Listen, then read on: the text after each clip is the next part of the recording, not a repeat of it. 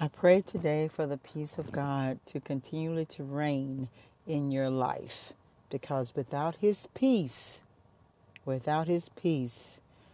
there's no way that we could continue on, because there is so much in the world today that is disturbing our peace, that can disturb our peace, it's like a setup to disturb our peace.